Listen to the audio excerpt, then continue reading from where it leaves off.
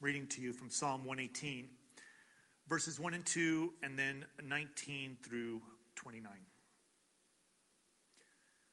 Give thanks to the Lord because he is good, because he is faithful. Love lasts forever. Let Israel say it. God's faithful love lasts forever. Open the gates of righteousness for me, so I can come in and give thanks to the Lord. This is the Lord's gate. Those who are righteous enter through it. I thank you because you answered me, because you were my saving help. The stone rejected by the builders is now the main foundation stone. This has happened because of the Lord. It is astounding in our sight. This is the day the Lord acted, and we will rejoice and celebrate in it. Lord, please save us. Lord, please let us succeed. Hosanna. The one who enters in the Lord's name is blessed. We bless all of you from the Lord's house. The Lord is God. He has shined a light on us. So lead the festival offerings with ropes all the way to the horns of the altar. You are my God. I will give thanks to you. You are my God. I will lift you up high. Give thanks to the Lord because he is good, because his faithful love lasts forever. Hosanna.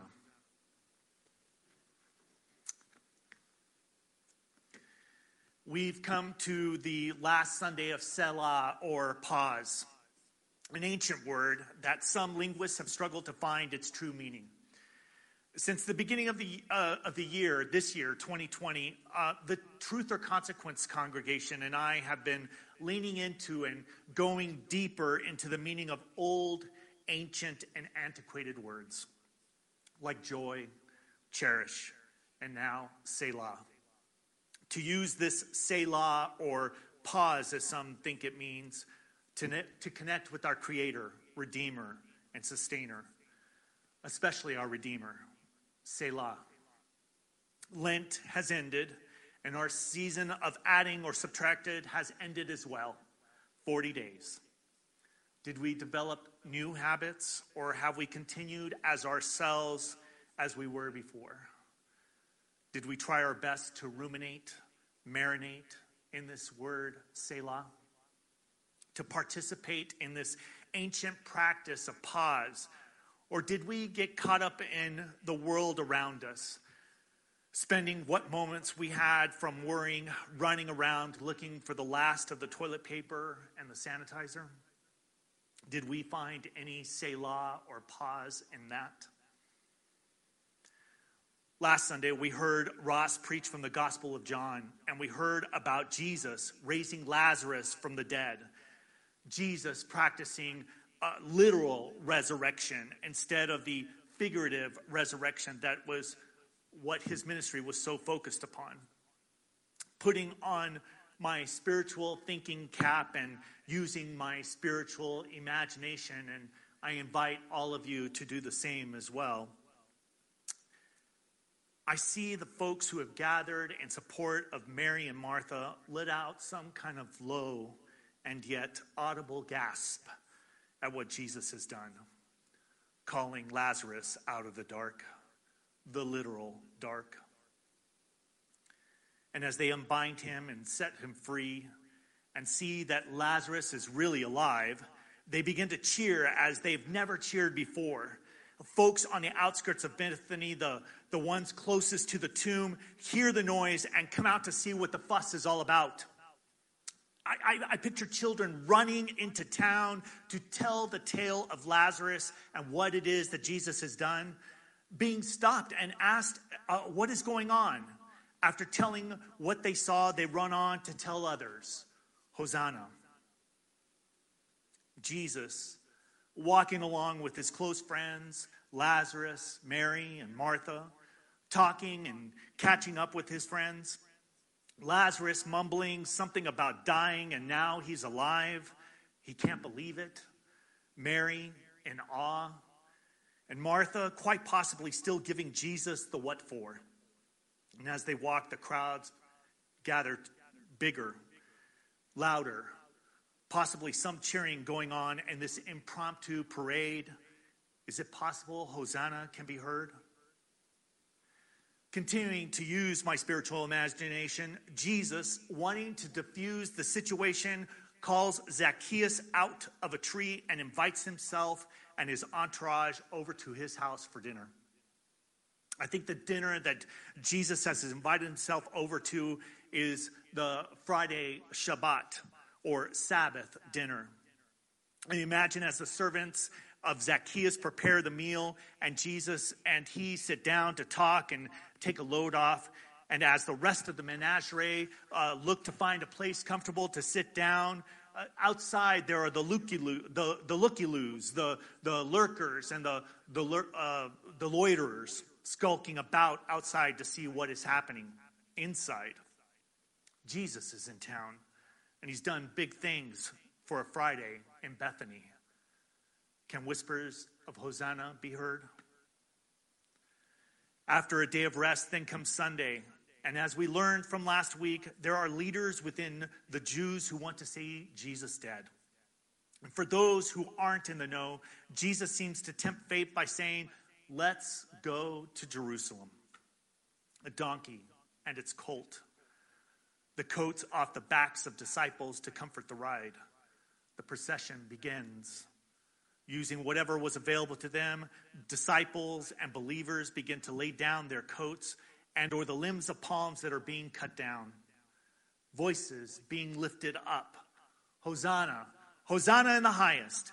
And how much like 2 days before, children run ahead with shouts of Hosanna to let folks know that Jesus is on his way to Jerusalem.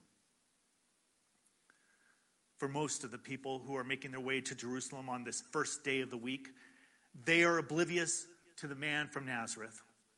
They're worried about what needs to be done as they make their way to homes of family and friends, the supplies that need to be bought in the market, the visit that must be made to the temple before the Passover meal is served. It's a busy week in Jerusalem. And for most, they are unaware of what is taking place on the road from Bethpage. For some, the time has come. All the pieces are coming together. He is fulfilling the prophecy, riding on a donkey. His disciples follow him like the coat follows its parent. Not only is this what the prophet spoke of, but it is the most blatant political move that Jesus has done yet. By Friday, for sure, they think, a new kingdom should be in place. Despite the cries of Hosanna, these zealots are unaware of what this all means. Hosanna, Hosanna in the highest. God will lead us to success. Others just see this procession of a man on a donkey, the waving of palms, people cheering, Hosanna, Hosanna. Is this some kind of makeshift parade? Some celebration? Who is this man, and why are folks cheering, laying down palms and their coats?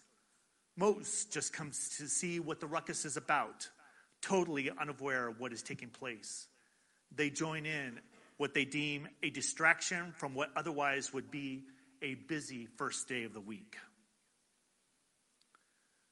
All of this gets me to thinking about a song from my misspent youth. A song by a group called Cameo, and the song is called Word Up. There's this line in the song that goes, wave your hands in the air like you don't care. I would sing it, but I'm afraid that Randy would think that my singing is so good that I would end up, in the band. Or I cross my fingers and hope that. Wave your hands in the air like you don't care. Wave your palms in the air like you don't care. And for most of the people on the road to Jerusalem that Sunday, long ago, they waved their palms in the air like they don't care, because they didn't until Friday. Hosanna, an ancient Hebrew word that means God help us or God save us, we pray. In Psalm 118:25, please, Lord, please save us. Please, Lord, please give us success. The original intent of the scripture is save. It is viewed as a plea for help. It is as if we are yelling stop to someone who is about to throw a firecracker at us. When we use this, we understand the potential impact of something about to happen, and as an act of surrender. In moments like this, we realize we cannot save ourselves, and we need to connect to our source of security quickly. In the firecracker example, that security is the person with the firecracker in their hand. In our spiritual lives, though, that security is in God. In its purest form, this is worship, as we feel we have to come to the end of ourselves and we need God to intervene. Throughout different translations and edits, the original plea of "please save us" changed to a proclamation of salvation. Thank you. We read about the Psalms 118:25. Please, Lord, please save us. Please give us success. This is the only time the plea is used. And right after that, in verse 26, there's a shift from concern to confidence. Verse 26 says, "Blessed is the one who comes in the name of the Lord." This is the great example of faith and demonstration of the shift from Old Testament to New Testament. Today we hear songs like the one described in the opening and read scriptures in the New Testament where Hosanna is used more as a term of adoration and praise. So we all have these different groups of people who happen to be making their way to Jerusalem the same day that Jesus is. That happen to be there already and wondering what all the added traffic is about. The curious who are willing to stop and stare, or those who join in and shout, "Hosanna," as loud as the next guy. There are those who are at the end of their rope and cross their fingers that this is the hope that they have prayed for. And then there are those who are scheming that the time of overthrowing their oppressors and their collaborators have come. And then there are those who just plain unaware as they are going on they're just plain unaware of what is going on at all. It's just another Sunday in Jerusalem, the beginning of the week, things to do, things to get done. We find ourselves in this figurative and now quite literal season of Selah, of pause, a hard pause. The season that our Creator gave to us so that we may slow down and remember, to connect with, to even reconnect with our Redeemer, to make time to be in relationship with Him, to remember the stories of Jesus, even the ones we don't like to hear, to call out, "Hosanna." Hopefully, we are working to remember to call out, "Hosanna" instead. But this story in the Gospel of Matthew is a happy story, a joyful story, a story that God cherishes us, really cherishes us, that we should take pause or Selah, hear, and lean into the word Hosanna. For as dichotomous as the word is, we must remember in Psalm 118, verse 25, as we cry out, "Hosanna, God save us," the psalmist takes a turn in another direction in verse 26, and we cry out, "Hosanna, God with us." The word Hosanna forever changed. Hosanna, Hosanna in the highest, God with us, always with us.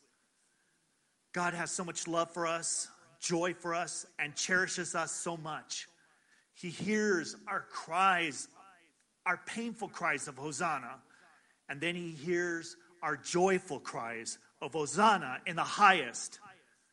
And He sends us His Son, an unborn child on a donkey, and then He sends Him to us again on a donkey with a coat following close behind. He comes, this time, triumphantly.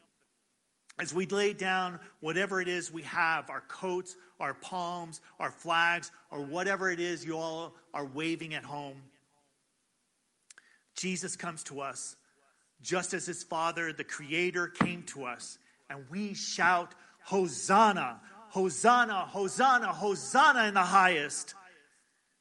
In their total, unconditional love for us, they understand what it is that we are crying out to them, even when our lives have no idea what it is that we are crying out for. On this Sunday, this Palm Sunday, may we be shouting Hosanna, Hosanna in the highest, with joyful hearts, to a Creator and Redeemer who not only loves us and cherishes us, but likes us too. May we shout Hosanna, knowing that there is nothing we can do for our Creator's and Redeemer's love and like for us. May we shout Hosanna in the highest, because no matter where we are in this journey of life and our journey of right now, our Creator and our Redeemer are with us. Always with us. Always with us. Hosanna. Hosanna in the highest. On this Palm Sunday, let us wave our palms in the air like we do care, because we do. In the name of the Creator, the Redeemer, and the Sustainer. Amen.